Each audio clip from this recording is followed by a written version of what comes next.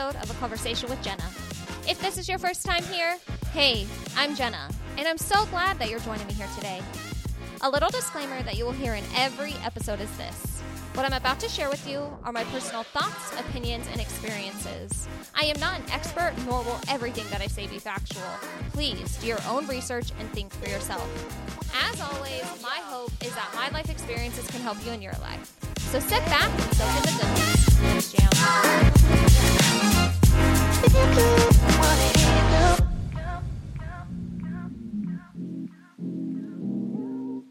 Today, I have a very special friend joining me on the podcast, and we're going to be talking all about Hawaii. Okay, let's get into it. Okay, we're here in Hawaii on the Big Island, and we're in Kona, and I'm here with my beautiful cousin, Alana. Say hi. Aloha. Aloha. Perfect. So I wanted to bring Alana on the podcast because I wanted to talk about life in Hawaii. I want to talk about Hawaiian culture. I want to talk about what Hawaiians think about influencers moving to Hawaii. I want to talk about the colonization of Hawaii, all things Hawaii. And what really got me kind of excited about this topic was I was listening to another podcast, and it's an influencer podcast. And in 2020, they moved to Hawaii. And they were talking about how they got like a lot of hate from the local Hawaiians about them being influencers and moving to Hawaii. And I did not know that there was this like influencer culture in Hawaii where they were coming in and using resources and or, you know, overusing the land, you know, and things like that. And so I talked with my cousin. And I was like, hey, we should do an episode about this on the podcast because I find it to be so fascinating and like super educational because how many people actually know about this, right? So that's what we're going to be talking about today. But first, I want you to do a little introduction. Like you don't say what you want or don't say what you want, but I would like for everyone listening to know like how long you've been on the island and like why you guys decided to move here. Okay, well, aloha. My name is Alana, and Jenna, thanks for having me. Great to be here. Yes, Love we're so being happy. a part of this. I moved here in 2012. I originally moved to the island of Oahu. At the time, my husband had a lot of family there, and my husband had lived in Waikiki about 10 years before that. And him and his brother at the time really wanted to move back, and I was really good friends with them. So they had invited me and another friend and my husband's brother's girlfriend at the time to like, do we all want to go there? Right. And where were you living at this time? I was in Seattle. Okay. Yeah. Okay. So it was like, yeah, in the future, that sounds really great. I would love to. Had never even been to the islands, didn't really know anything about it. And over time, Jonathan and I kept talking about it, and we eventually, like, at first we were just friends, but eventually we got married and we kept talking about it. And I had been in Seattle for, at that point, about 3 years, and I don't like cold, and the winters are... We hate that. Yes. Yes, so the winters much. are so miserable and gray. So I was like, just get me out of here. And at the time, it just all worked with some of his family allowing us to move in with them. So yeah, we moved there in 2012. And wait, were you guys married when you moved? Yeah, we had just gotten married in July. Okay. So it was July, and then September 2012 we moved. Wow. So his family, or he was inviting you to come to move to the islands before you guys were even married. Yeah. But were you guys dating or just friends? We were just friends at that point. Wow. It was a group of friends. Yeah. Wow. Yeah. Okay, cool. So I think the idea back then was we'll all kind of like live in one apartment together, and it would make it easier. And then everybody just kept dwindling out of it. Yeah. Yeah. It was us two left. Okay, cool. Yeah. And then how I ended up on the Big Island was, you know, when you move somewhere, then you have all these realizations about like what it's actually like to live in a place. Yes, reality kicks in instead of fantasy. Yes, yes. And the cost of living is very high here. The cost of real estate and land is very high. Right. And we realized that if we ever wanted to buy even just, you know, a quarter of an acre or a condo or a house, we were not going to afford it in Honolulu. Okay. More expensive there? Yeah. Okay. Yeah. And because it's a big city, so it's like a, giant hub, and there's more people, so it's more expensive. And then, so we were already thinking about, okay, which other island do we want to look at? And can I also say that when we say, so the island of Oahu would be like the main hub, because there's a city of Honolulu, and what we would call the other islands, we would say either neighboring islands or outer islands. Okay. So at this point, we're looking at which neighboring island do we want to go to. And wait, can I ask this question? Mm-hmm. What if we were on, like, right now we're on the Big Island? Would we still call the other islands the neighboring islands? Yeah. Oh, okay. Yeah. Not just because you're on Oahu, that you're calling it the neighboring islands. Yeah, okay. Neighboring islands, yeah.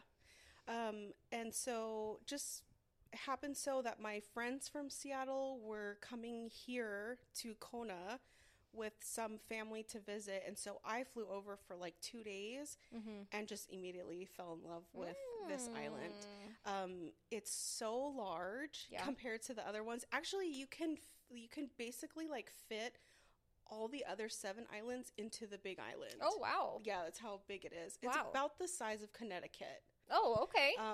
And we also have, like, really active volcanoes, and there's just so much depth that the Big Island has. Every island is different and really special, but I could just immediately see how special this island was. And I think from there I was like, I think the Big Island is where we're supposed to be. Yeah. And was Jonathan on board? Yes, he was. Right away from the beginning? Pretty much, yeah. Okay. Yeah. And my dad too, because we moved with my dad. Yes. Yeah. And did you live with your dad in Seattle? Not that this actually matters, yes. but okay. I did. Okay. Okay, just wondering. Okay, well, that sounds so fun. Like, what a fun and exciting adventure. Yes, I mean, has been. Wow. Like right now we're sitting in the condo that I have, and like we're just like looking at the ocean, and it's just so beautiful. And the amount of time that we've spent in the ocean over these last few days, it's just been awesome. And we'll definitely talk about that a little bit more. But, well, again, thanks for coming on. I really appreciate it. Thanks for being a little bit vulnerable. And I also want to like put a little disclaimer that Alana is not talking for all Hawaiians. Okay. Like these are definitely her opinions, her thoughts. But I also think too, there's kind of like a general thought and opinion, right? Like, yeah, absolutely. And along with that disclaimer, I would like to say these are things that I've learned from, Hawaiians and other people that live here, and being able to see from their perspective what it's like to have other people come over. It's really good to be able to see from their eyes. Yeah. Okay, well, let's just jump into it then. Great. But real quick, so yesterday, before we jump into it, but this has something to do with it. Yesterday, so there was like, was it a hurricane? Yeah, it was originally a hurricane, and then it downgraded to a tropical storm. Okay, and it definitely bypassed us. And it would have been 2 nights ago that it kind of came through, and I don't think we were affected at all, right? I don't think so. I haven't heard of anything. Yes. Okay. But, so we wanted to go to the beach yesterday. And Alana was like, I'm getting ready for the beach. And she goes, well, so far, like, the county has still closed the beaches, but we're hoping that they close them back up. And in my mind, I'm thinking, how do you close a beach? You know what I mean? Like, I could just walk there. Literally, it's right outside my Lanai. Like, I said, and in my mind, I'm thinking, no one's going to tell me what to do. I'm going to go to the beach. And then I had to think, wait a minute, like, Alana lives here. Alana's going to be respectful of the culture. Alana's going to be respectful of what the authorities are saying. Like, it would just be like as if I was in Arizona in, I don't know, like the Grand Canyon or something, right? Like they close the Grand Canyon, but then you have these tourists thinking, well, we're going to just go anyways. Yes. Like, what do you mean it's closed? Like it's a large landmass that we could access just by like walking there. We wouldn't need a car. We could park our car somewhere and just like walk through the barriers or whatever. And I just thought that was like I had to shift my mentality for a moment because I thought, Jenna, don't be rude. Jenna, don't be a tourist. Like, Alana is respecting what the county is saying. She's respecting that the beaches could still be closed. And so, Jenna, if we don't go, you need to be okay with that. But I honestly like had to talk myself, like that was my thought process. And we ended up going to the beach, and technically the gates were closed, Yes, and we they were did just closed. walk through. But like, I just thought, gosh, that must be so hard for them to have to control closing the beach. Because people are just going to come, and because there's so many tourists who are here probably all the time. Like, are they going to watch the news? Heck no, we're not watching the news, you know? So anyways, so I feel like that story kind of like jumps us into, well, maybe not, because I kind of want to talk about first how like the white man came and colonized the islands. Can we talk about that first? Yeah, okay, absolutely. So let's jump into that. Okay.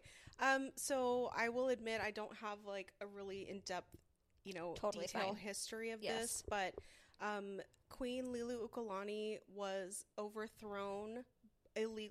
Essentially, America illegally took over the Hawaiian Islands and made it the United States. There was a really long period of this happening, but it wasn't an overnight thing. But when it did happen, essentially they made Hawaiians, I would say, even less than second-hand citizens.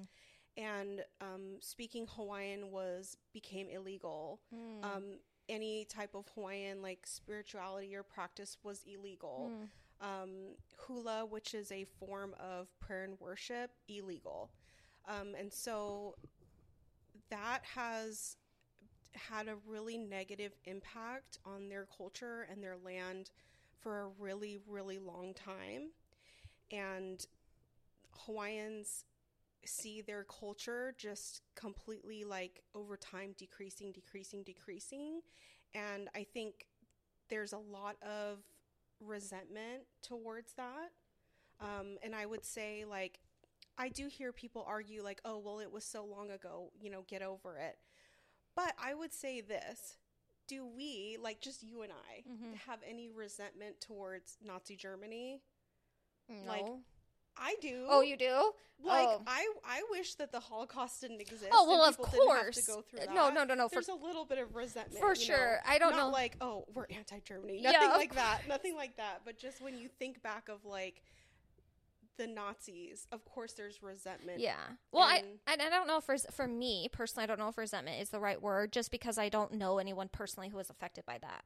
But I do feel like there could be some feelings of like, man, I just really wish that wouldn't have happened, or I wish Hitler wasn't as evil as what he was. Yes. I don't know what the right word is, but I can see why you feel like there's resentment for sure. Yeah. Yeah. And I think too, like, how you were telling me you watched that documentary on Duke? Yeah, the Waterman. And how he was really taken advantage of. Yes, very much. That it happens here all the time. And so Hawaiians have also really been strongly taken advantage of too, because of their land. Yeah. And I did think it was interesting yesterday or a couple days ago when we were driving it was either to Captain Cook's monument or to Two-Step. I think it was Captain Cook's. Anyways, we were talking with Jonathan, which is Alana's husband. And I did find it to be interesting that he made the point of, well, the islands were trying to overthrow each other at the same time that America came in and overthrew all the islands. And so there was an animosity already between all of the islands because they were all trying to take control.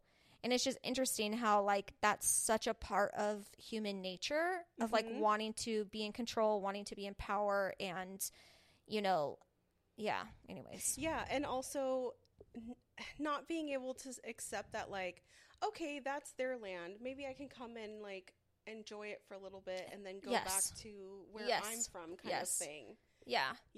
And it's like, why now do we have that mentality? It's like, well, probably because we've learned from the history and we've learned from our past. But it's like, I just feel like the mentality nowadays has shifted just a little bit, especially in our generation. And in the younger generations coming up, where it's like, can't we just be respectful of people's lands? And why do we have to come in and feel like that we're better than everybody else, or like our language is better, or our religion is better, or like, whatnot. And, another thing I thought of when we were talking with Jonathan is I had said, I wonder if what was the queen's name? Liliuokalani. I was wondering, like, because Jonathan had said, no, I'm not a history person. And so I know I'm going to botch this, but he had said that she was like wanting to bring Christianity to the island. And that was not their, like, main religion to begin with. Mm-hmm. And so I kind of wondered, like, what was the incentive for her to bring over this, quote, white man's faith, you know? Yeah. And I just thought it was interesting because I was like, obviously she was gaining something from it. She is the queen, like she is the empress, and she has to take care of her land and take care of her people. So I feel like, was she getting money? Was she getting goods? Like, what was it where she just decided to, oh, we're now going to be Christian, right? I think too, I don't know a lot about the Republic of Hawaii, but they were like siding with the U.S. to overthrow. Who was? So, Queen? the U.S. and then the Republic of Hawaii, which was like a separate system. Oh, okay. So I think there was something for her to gain for the community and for the people, but I think she was probably lied to a lot or told like, oh, it'll be like this, and then once it happens, it's like, oh, well, now you can't have your language, you can't have your culture, you can't have this, you can't have that. I mean, history repeats itself. I think that we see that a lot of people who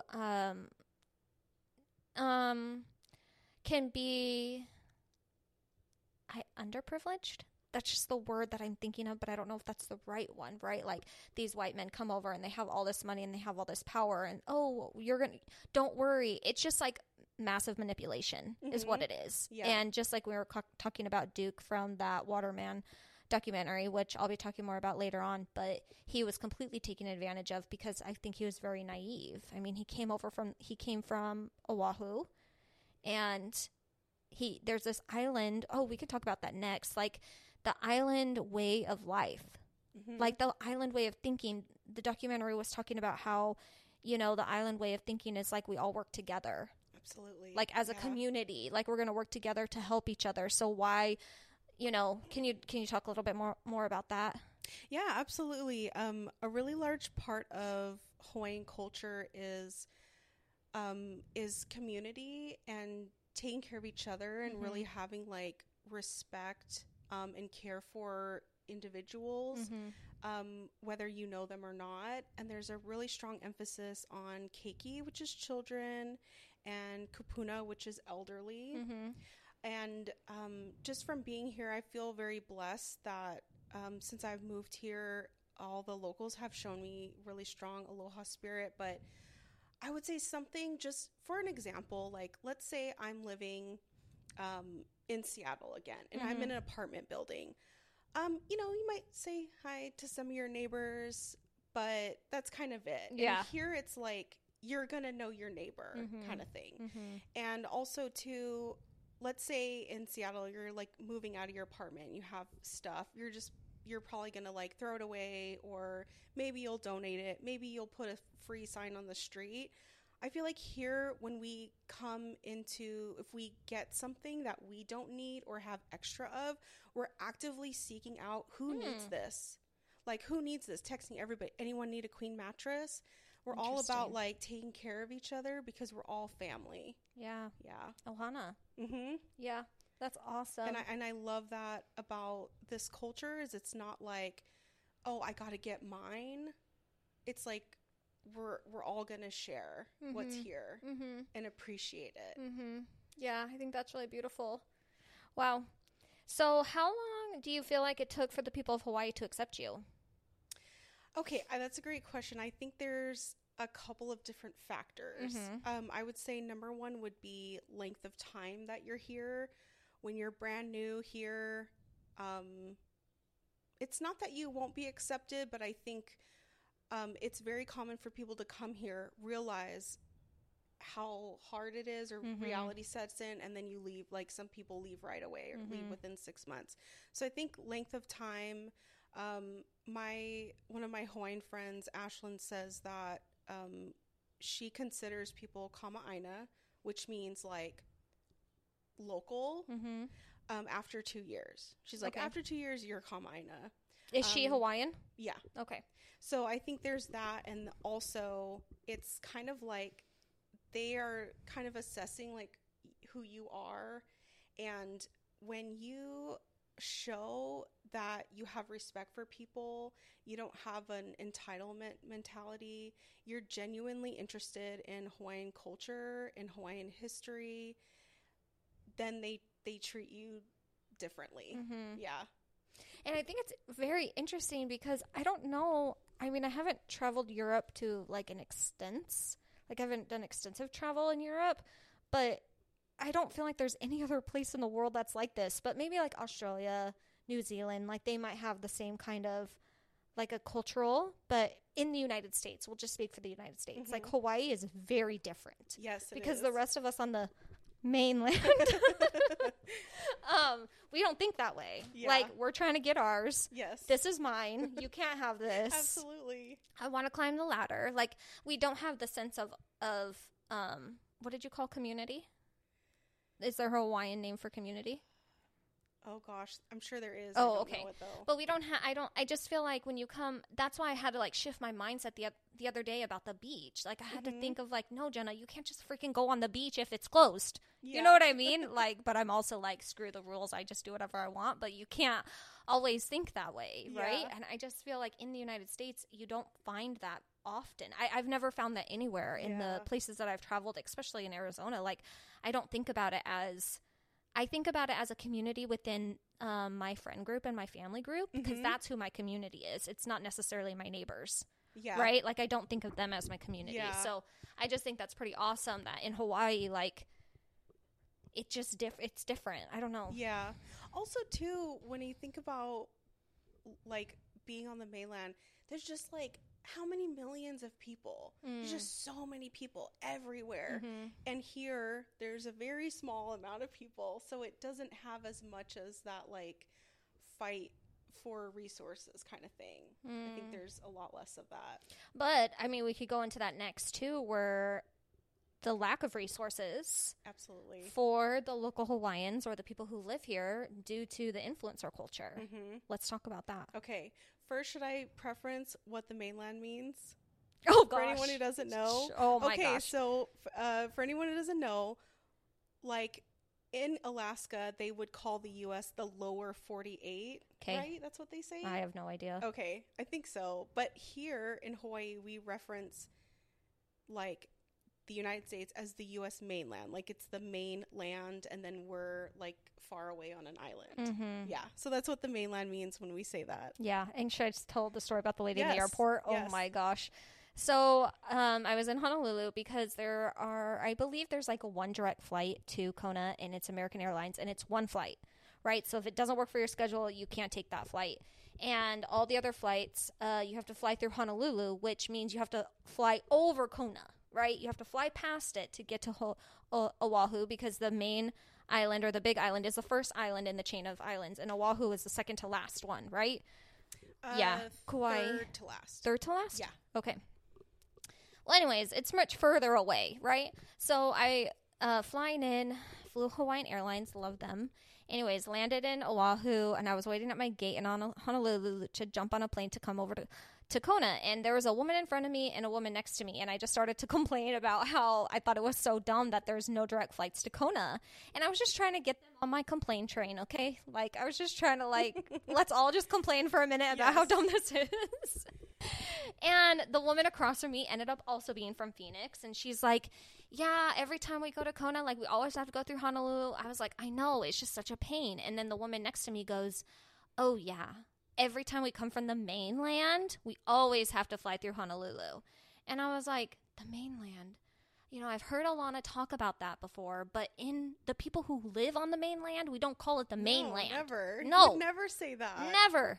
So I go, oh, you mean the other 48 states? And she goes, the mainland. And I was like, you mean like the other 48 states? She's like, yes, the mainland. And I was just like, oh my gosh, lady, like, don't you understand? Because this lady, and then she goes, yeah, we live in Kona. And I was like, oh, well, good for you. But guess what? Have you ever lived in the 48 main states before? Like, people don't call it the mainland. No. And so it irked me, because I did know what she was talking about. But again, I don't use that verbiage in my everyday language. I just wanted her to confirm, yes, that's exactly what I mean. And I was like, lady, why can't you just say, oh, when we come from Oregon, or we just came from Oregon, we always have to fly through Honolulu to get to Kona. And I just like say Oregon because she was wearing all of her Patagonia stuff. And I just think she probably came from Oregon or Washington. Okay. Like, and it just like, it irked the crap out of me, because I just like, she had such an attitude, and she wasn't Hawaiian. She's white, blonde hair, you know, a white lady.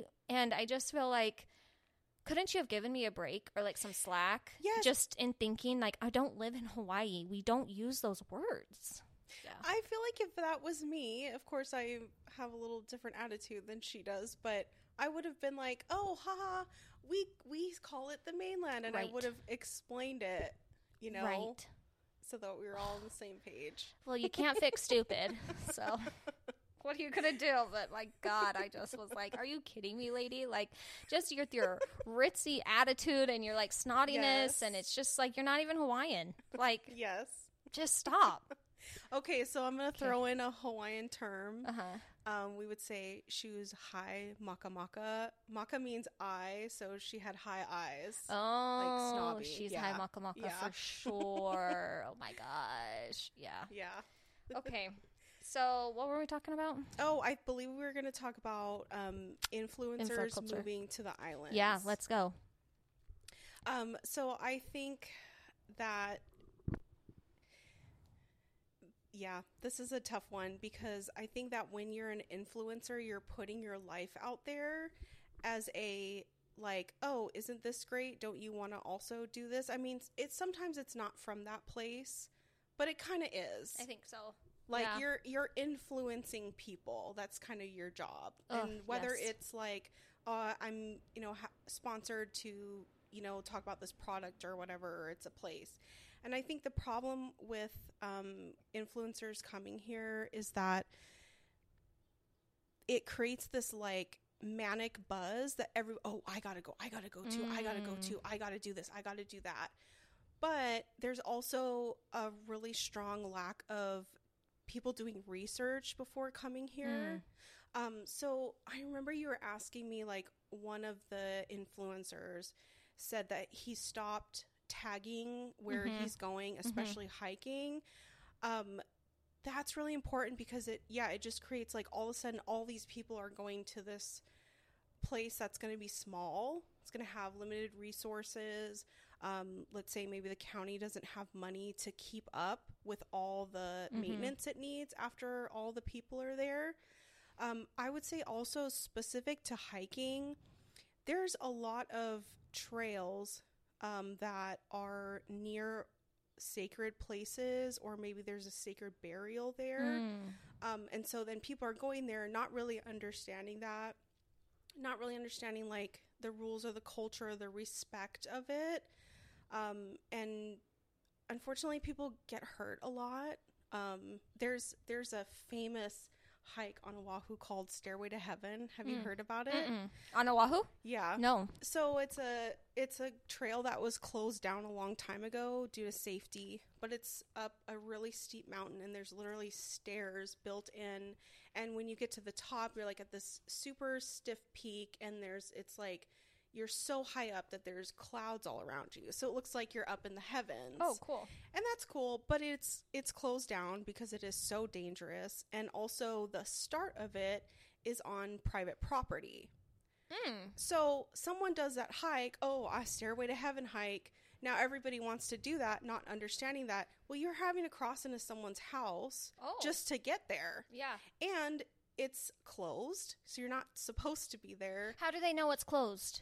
How do you guys know? There's going to be signs. Okay. Yeah. Okay. Yeah. Or like, when you live in a place, you kind of know more. Yeah, I just didn't know for like visitors, how tourists, like if they didn't do any research or whatever, what is there signs that say it's there's closed? There's going to be signs, and then at the person's house, there's going to be signs say like private property, no trespassing, kind of thing. But I feel like they would be like me and be like, yeah, exactly.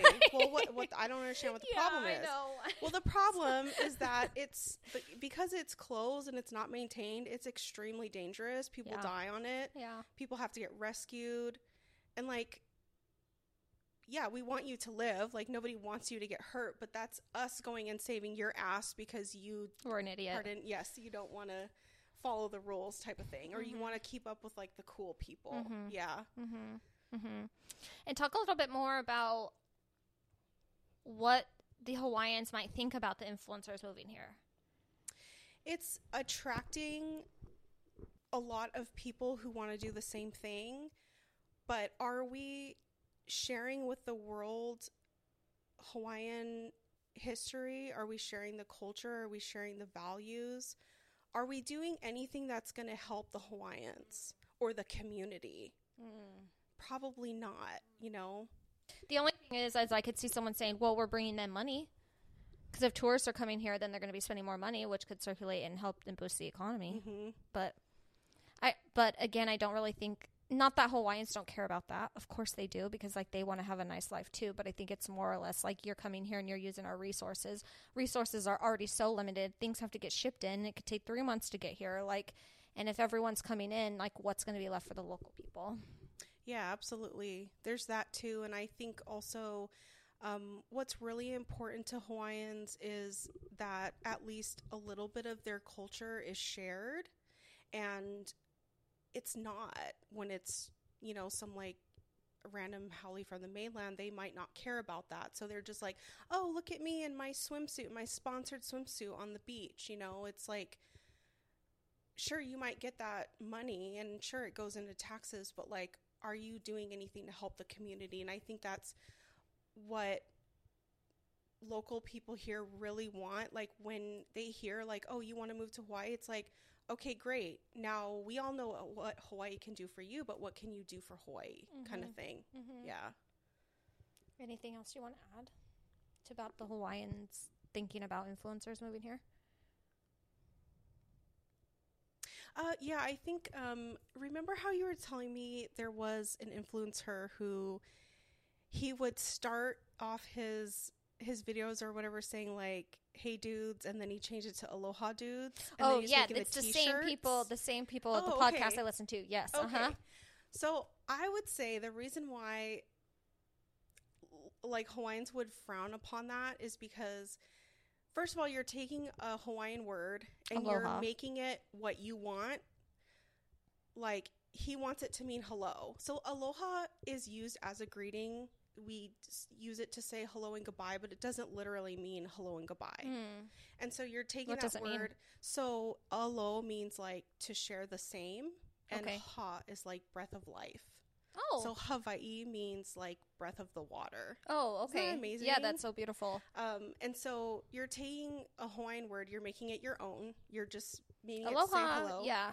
And then like he's profiting off of that. And so the Hawaiians are like, well, why can't you share what our word means properly to everybody else kind of thing? Like that's their culture slowly being taken and just down the whole time. You know what I mean?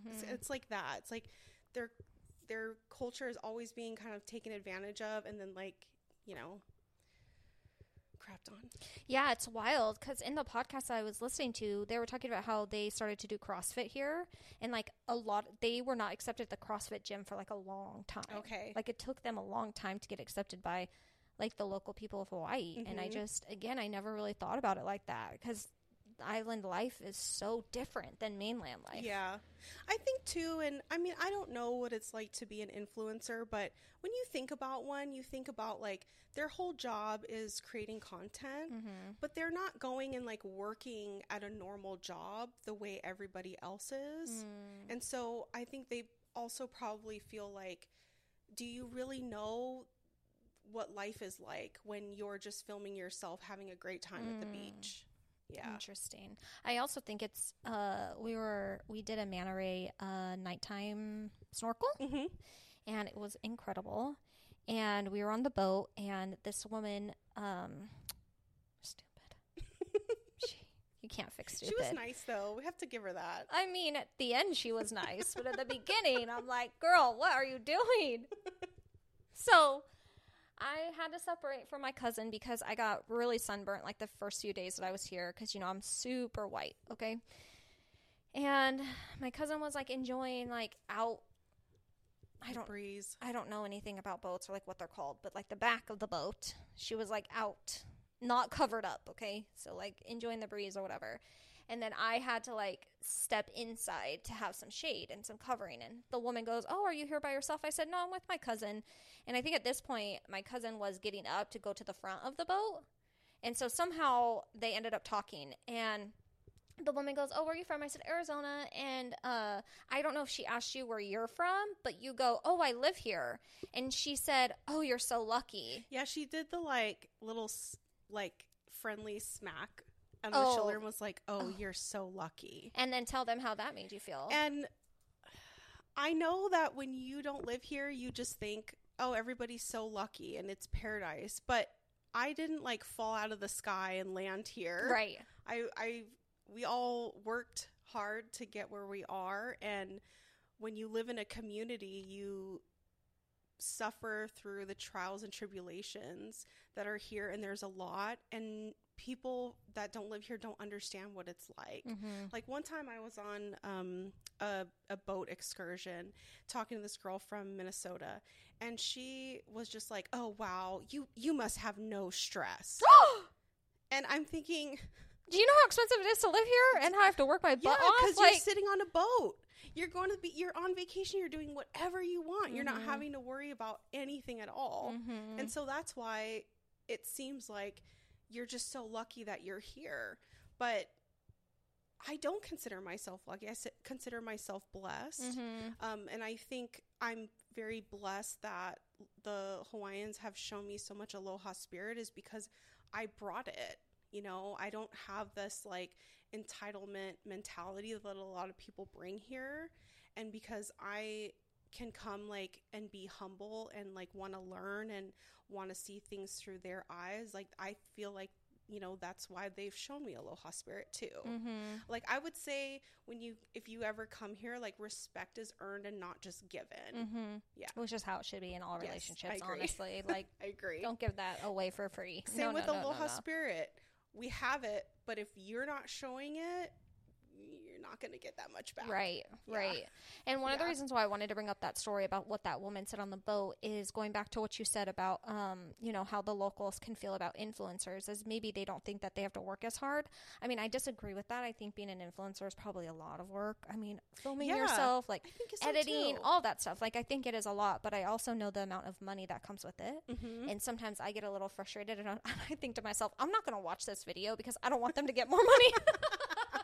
I literally think that just because the amount of money that is to be made in the influencer world, like I think can be just like, I'll never see that amount of money in my life. Yeah. And it's okay. Like, obviously I don't want to be an influencer. That's not why I do this podcast or why I do anything, right? I do it because it's a passion. And so I wonder if they also have that kind of a mentality of like, maybe they think that it's not hard work, or maybe they think that they're getting paid too much, where to live in Hawaii, it's not easy. Like, it's very expensive to live here. Resources are limited. Like, yes, there are really nice houses that we have seen, but you also have to think it's very communal living, right? There's like 50 cars at one house, so everyone's probably so cramped together, and that's probably because the cost of living is so high. It's so high, and Brittany and I were talking about, Alana. Okay. Anyways, Alana was, just forget that. Alana and I were talking about how her and her husband love to have property and would love to buy a house. And she was looking at how much a house would cost in like the Phoenix area and just doing like some comparison. And, you know, will they ever be able to afford a house here? I don't know, but I think it could be a lot harder for them to be able to afford a house here than if they were on the mainland, you know? And so I think that when everyone says, oh, you're so lucky to live here, I would never say that to someone. You're so lucky to live here, because I don't want to live here. Like, I like living on the mainland. That I wouldn't want to live here, and like, more power to you that you do want to live here. I think that's amazing, but I wouldn't. Like, I need a city, right? Like, this is nice to come vacation, but I would never want to live here. I think it would take the charm and the appeal and the excitement and the like fantasy away from it if I could have the ocean every day, right? Yeah. It's like my favorite place to be, so I want to be in it, but the fact that it's limited, you know? So I don't think about it. Plus, I know you, and I know how hard it is to live here, and I know that it's, like, very, very, very difficult. And so I feel like life is already difficult. You know, you're going to take your struggles, and you're going to pick where your difficulties come from. But anyways, I can just see how that's really annoying. It would be like, but do you also know when you go to these island countries, some of them are so poor, too. like Turks and Caicos or Jamaica. I don't know if Turks and Caicos, but like Jamaica, I think is really poor, or like Haiti or the Dominican Republic. Those countries are probably really poor. Like, do you feel that those people are lucky? Right? But at the same time, I think they don't know anything different. Mm-hmm.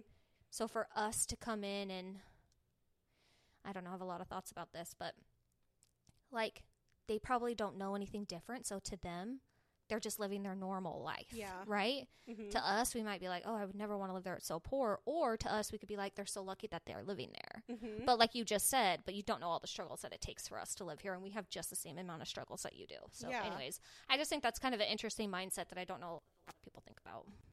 Yeah, exactly. Exactly. There's this episode, can I say it, of 90 Day Fiancé, Mm-hmm. where this American, she marries someone from the DR, Mm-hmm. and she's just very like, no, I want to get out of New York and I want to live in the DR because it's paradise and it's the beach and I can do this and this and that. But she's also like very high maintenance, so she has to have AC, she has to have X amount of square footage. And when she's moving there, she's realizing that like you don't, you're not getting that. If you're getting that, it's way more than what you're paying in the US. Yeah, for sure. Look how my husband works and works and works, but he'll never make near what I would make working like a normal job in the US. Yep. Yeah, and I wonder if like, do you think that was her actual mindset, or do you think that was just for the show? Because I feel like, how like naive would you have to be to think that the life would be better like living in a country like that? Especially someone who's already married to the person and has seen their family home and literally can't stay in their family home because there's no AC and there's not enough space for her makeup and stuff like that. Yeah, you're wondering like, how much is this producer like pushing them to like say all this stuff, or is it real? Well, because like I can't live without AC. Like there would be no way that I could live in a place without air conditioning. Okay. Used to it. In Arizona, we're gonna die. Yeah. Like, I'm so thankful that this condo has like a swamp cooler and it's on. And but some, yeah, it works really good. And I just like really never thought that there could be condos that don't have air conditioning. So I'm really thankful. Yeah. That it does. But I do think that I also check to make sure, because it's the one thing. Like when I go to the islands, I have to have air conditioning. Yeah. If not, oh my gosh! Like when I went to Costa Rica a few years ago, the friends I stayed with did not have it, and they like used fans. I'm like, this doesn't work. Like, I'm still so sweaty. You know? Yeah. And I've never lived anywhere where there's just AC, especially here. Like, I was telling Jenna before she came and she was picking out places, I was like, just FYI, AC is a luxury to us. It's not just automatic. Yeah. So make sure you're picking one with AC. Yeah. And yeah, I think we lived in one place that we were allowed, our landlord let us like get a portable AC for, but that's the only place I've had like AC. That's wild. Yeah. That's wild. So I'm assuming that you love the Hawaiian culture. I mean, you live here, you love it here. You've been here almost 10 years, right? Yeah, in total, both islands, total of 10 years. So tell me a little bit, like, do you love it? Why you love it? What you love about it? Okay. And wait, and I want to know, did you love it right away? Or was it something that you had to like get accustomed to? Oh, okay. That's a good question. There were some things about it that I had to get accustomed to. For example, my first job ever was working for a Japanese company. Oh, and by the way, there's a lot of Japanese here. Some of them have been, here for generations and generations. And then some are like a lot of, especially on Honolulu, you'll have a lot of Japanese from Japan moving over to be able to experience living there. So I work for a Japanese company, and over there in Japan, tattoos are not okay. Okay. Because if you have a tattoo, it's like you're part of the mafia. Okay. And so in working for them, you couldn't have visible tattoos. So they had to be covered up. And Alana has a lot of tattoos. A lot. On her arms that are, I'm looking, and her legs. I can see them right now. Okay. And so I would go to work fully covered, like dressed basically for warmth. We would work in a high rise. that we would stock ABC stores. Oh, okay. Not all of the products, but a lot of the products. Time out. Do you want to explain what an ABC store is? Oh, yeah. ABC store is a chain of convenience stores here. You'll see if you ever go to Waikiki, there'll be like literally every other block there's an ABC store. I really like the stores. Yeah. And it's everything. You can get Aloha wear, matching Aloha wear, sushi, beer, jam. Yeah. Everything. Just it's like a QT. Basics. Except for gas. Filer. Yeah. Gifts, convenience store stuff. Yeah. So we were in this high rise, and because it was floor to ceiling stocked with products, they would put like giant cardboard over the windows. So we like never saw outside. Oh my gosh. And we were in Waikiki, so you have beautiful views everywhere. And you like, I remember there would be this sliver where I could like peer through and see like the ocean. I'd be like, oh, that looks so nice. And then I remember like we would stock like per store, load all the boxes up on dollies and then walk around to the different stores. So you leave the AC, you're like boiling hot. I'm all covered up.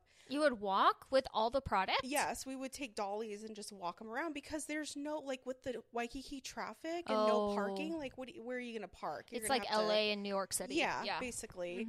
Mm-hmm. And so it'd be like super hot, and then you're getting inside the stores and like you don't work at the store, but you're working in there. So everybody's asking you like, oh, where do you find this? Or find this? Oh my gosh. And I'm thinking like, I don't know. Like, I don't do that. I just put in the nail files. Like, yeah.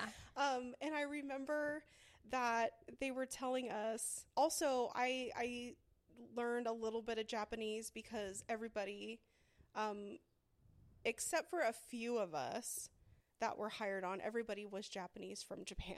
Okay. So there was a really big language barrier as well. So I had to learn a little bit of Japanese, like yes I understand or I don't understand, things like that. Okay. Can you speak? Skoshi wakarimasu. What means I understand a little bit. Nice. Yeah. Cool. And then, okay, where was I going? Oh, I remember that they were talking, like Christmas was coming up and they were talking about work. And I went, wait, we work on Christmas? Oh my gosh. And Yuri, she turns around and she goes, Alana, you're not on the mainland anymore. And I was like, no. You're a prisoner now. Yes, that's what it felt like. So I would say just like an example like that would be like you're taken aback, like, oh my gosh, not realizing that on Christmas, like in Honolulu, all the stores are going to be open, you know? So I would say, yeah, things like that you have to get accustomed to. As far as Hawaiian culture, I think I found it a little bit more easier to accept because I didn't really... It sounds weird, but I didn't really know that much. So I was really open and just wanting to hear like from them kind of thing. Yeah. Does that answer the question? Yeah. Like, and do you feel that it was easy for you to accept? Yeah, I would say as I learned, it was just like, well, I had to accept it. It was like, this is how it is and this is how people think. And if I don't like it, it would be my duty to leave. Exactly. Yeah, that's kind of how I felt about that. Because I truly feel like, even though I've been here for a decade, I feel like this isn't my home. It's like their home, and I feel like I'm blessed to like kind of be here. Like I'm not a visitor, but I'm almost still like kind of visiting. You know. Even after 10 years, it feels like that. Yeah, definitely. Like I'm in the Hawaiians' land, and I'm like. I feel blessed that I'm accepted here, but ultimately it's their home. Yeah, that's what I feel like. Okay.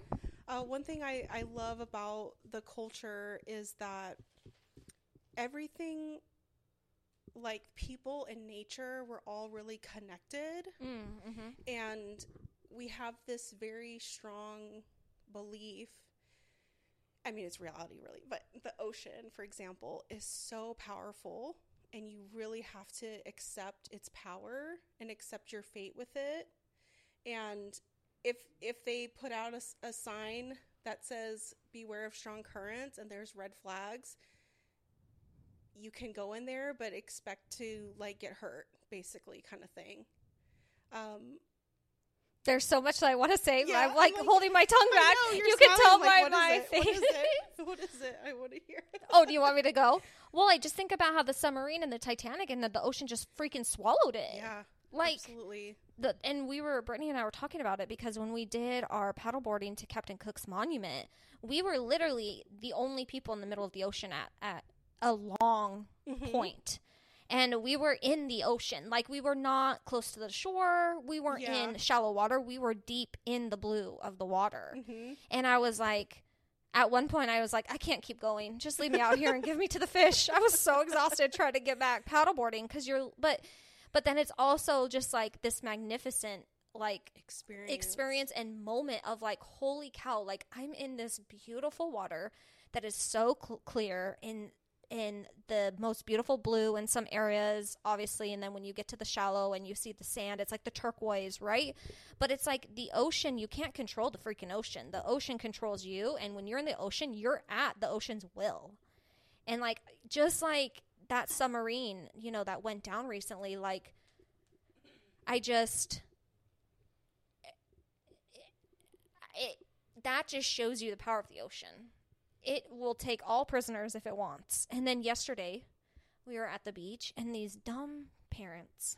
And now that I think about it, I actually don't think that those were those little girls' parents. I think there was another couple who were those little girls' parents, but they were not around at this point. I think you're right, because it wasn't the same. Like, the relationship was very different. But let me tell you guys what happened. So Brittany and I are just like minding our own business, and I'm watching this girl who's probably like 2, maybe 3. She has no flotation device on. None. And her grandparents, I think, are up on the sand. And then there was this other couple who were in the water. But they were, like, tending to another little baby who was younger than this girl. And this girl, the 2 or 3-year-old, she was, like... And they were far distance. The grandparents up on the sand were a far distance from her. And so were the other adults in the water. Like... The ocean could have came in and taken that child, and there would have been nothing that anybody could have done about it. And that's the thing that got me so upset, is because there was a wave that came and crashed into her, and she fell. And the wave was about the same height as her. And then she was like face down. And luckily she pushed herself up in time. If not, she would have freaking drowned because of like suffocation. Like, what if her face got stuck in the sand? Or she could have swallowed a bunch of water and like drowned herself in her lungs. Like, this little girl had no flotation. Nothing. And the adults that were in the water, who again, I don't think were her parents, but I don't know where her parents were at. Like, the woman kind of walked away from the boogie board that she was on to try to see, like, but she didn't come running. She just kind of like slowly made her way, and then saw that the little girl got up and was like crying and running up to her grandparents. Like, I almost darted out of my chair. Like, I was getting ready to like save this little girl's life because these adults around her who should be watching her weren't doing it. And I just think the ocean is a dangerous spot. Like, you're going to drown. And even when we did the manta ray snorkel, there was a young girl. Her name was Alana, too. She maybe was like 8 or 9. And she could probably swim. Like, I get it. But I still feel like they should have put a life vest on her. Because, A, we were swimming at nighttime. It was very dark.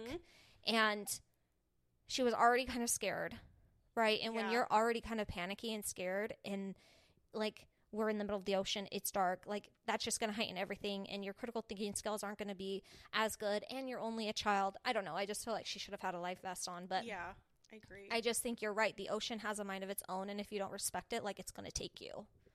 Yeah, I think you couldn't have put it more beautiful than what you did.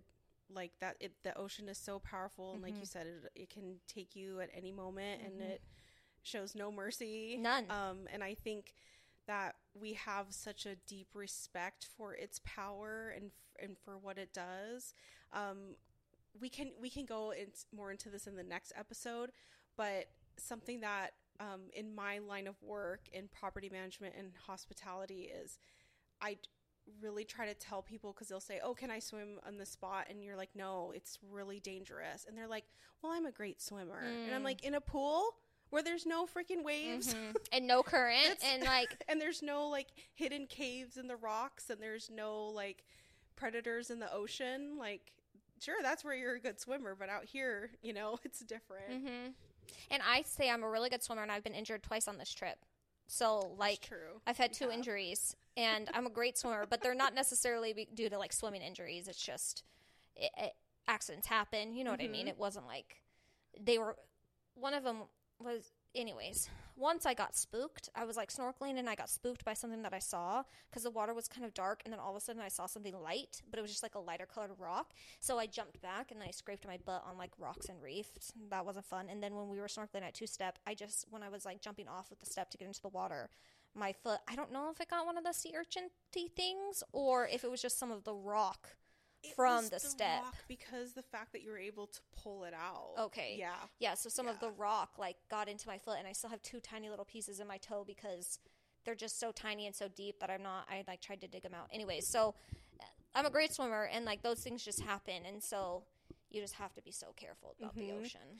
And wouldn't you say here, because it's not a city and it's very country, we're surrounded by nature, and it's very rough, don't you think? Like, the nature here is very, like, it's rough. Like, kind of like at 2-step, it's not two, like, nicely paved concrete steps into the water. It's formations of lava rocks that have a bunch of fauna in them that you're jumping off of or you're grabbing a hold of. Like, yeah. And you need to watch out for the fauna, the sea urchins. Yeah. They're very dangerous. Not for the faint of heart. But one thing that I love about the whole connections is certain animals like sharks would be a really good example. I would say growing up on the mainland, sharks are to be feared. They're scary, I actually read this recently that Spielberg kind of resents doing Jaws because of the amount of fear he's put into everybody's minds. Wow. Because we're taught that they're, like, so aggressive and all this kind of stuff, and they're to be feared. And when in reality, there's, like, all these different types of sharks, and ones that you could be on the food chain, and then ones that you're absolutely not on the food chain. Yeah. And when sharks, like, when people get a shark attack, it's like the shark doesn't realize what you are, so they bite you to taste you. But they're so huge that then, now you're, like, really, really hurt or you're dead kind of thing. Yeah. But people think that, like, the shark is just aggressively, like, trying to, like, consume everything in its power when it's not really what it is. Right.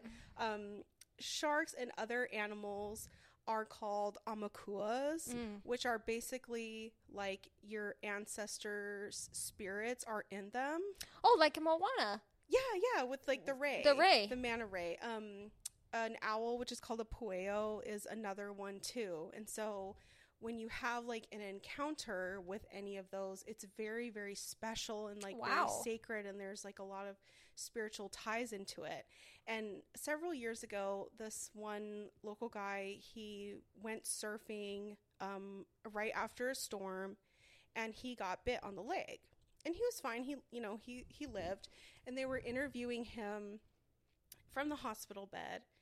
And I heard the interview on, like, the morning radio show, and he was not, like, sad. He was not mad. He wasn't like, oh, poor me, I'm a victim of a shark attack. He was literally like, yeah, I got hurt, but I knew not to go in after that storm. It's murky. The waves were like this. The weather was like this, and I did it anyways. And instead of being like, oh, I got bit by a shark, he was like, that was my Amakua coming to me and reminding me that there's a bigger power than just you. And it's just so, like, beautiful, you know? So now I have 1,000 more questions. Like, the Hawaiians who believe that those are, like, ancestors reincarnated, right? Well, not necessarily, like, reincarnated, but it's like the embodiment of their spirit is there, if that makes sense. So do they believe that every shark is an embodiment of a spirit? I don't know. Okay, because now I feel like, well, what about all those, like, the shark attacks and the dangers that have happened? What do they think of that? Do they think it's just, like, a warning? Do they think, like, obviously they don't look at sharks and think that they're dangerous and scary because they think, oh, this is just someone's ancestor. I mean, it is seen as a little bit dangerous and scary, but they have a different mindset than we do of like, we just see danger and scary, whereas they see this whole other side along with it too. Yeah.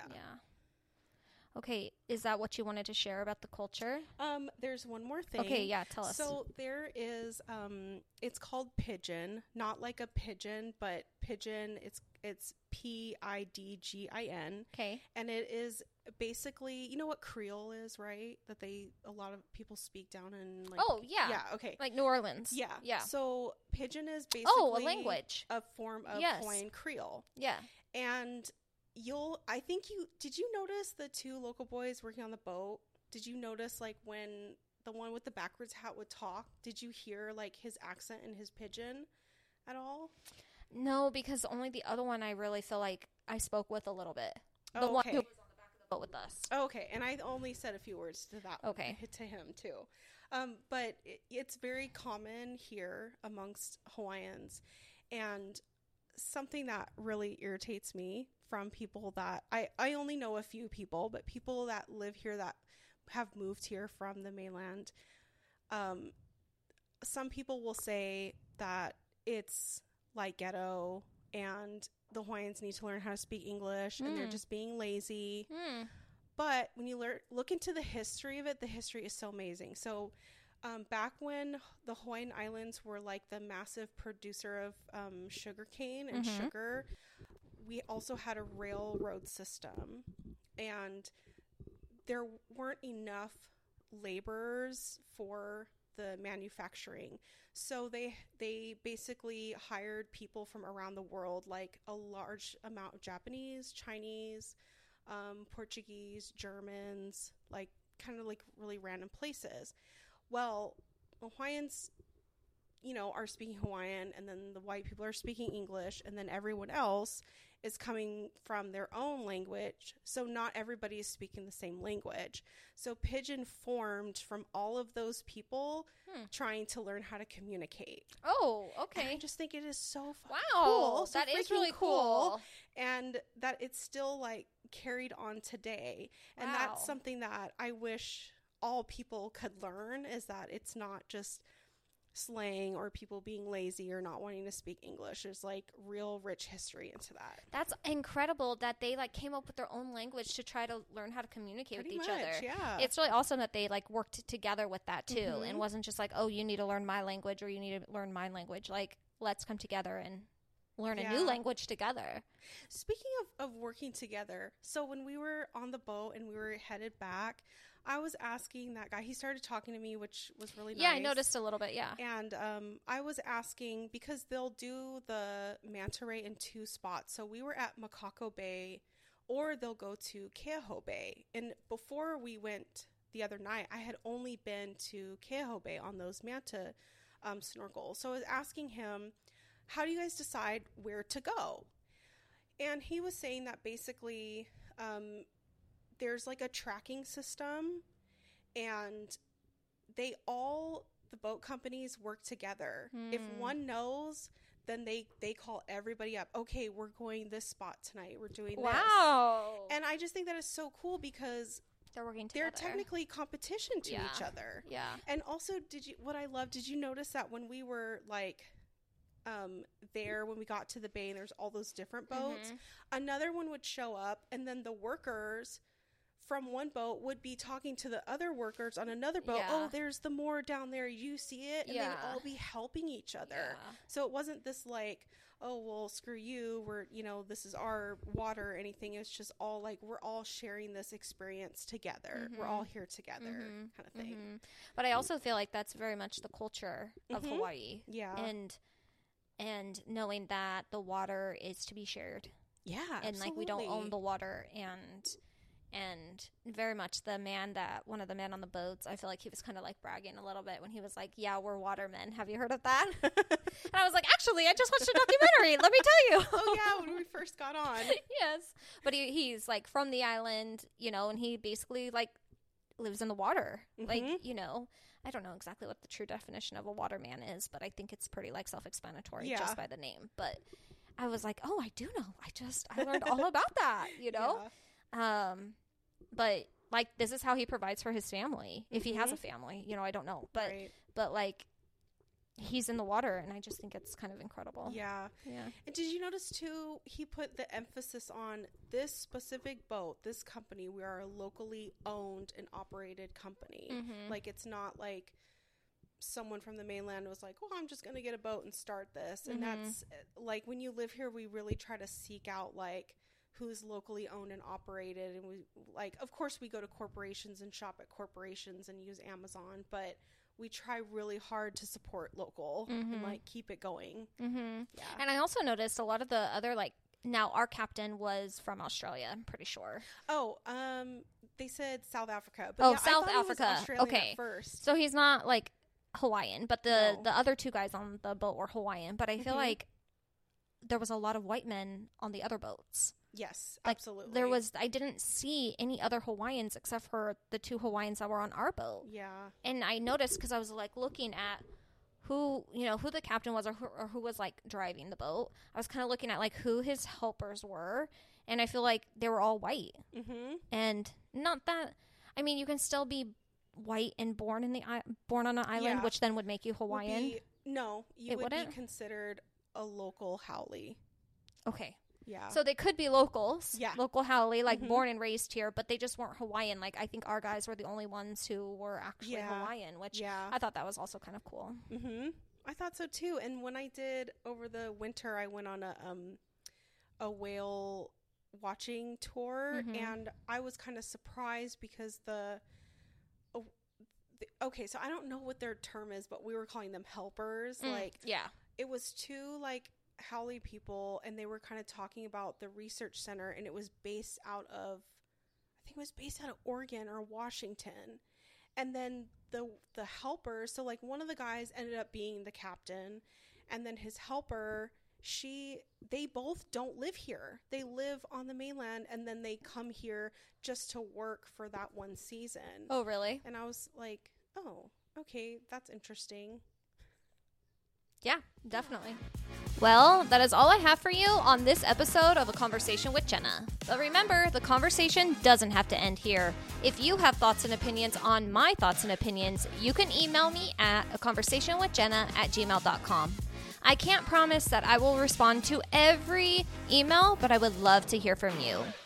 Also, please rate and review my podcast on whatever platform you listen on. I would greatly appreciate it. Don't let the things you want make you forget the things you have. Thank you so much for listening, and I can't wait to talk with you next time. Bye.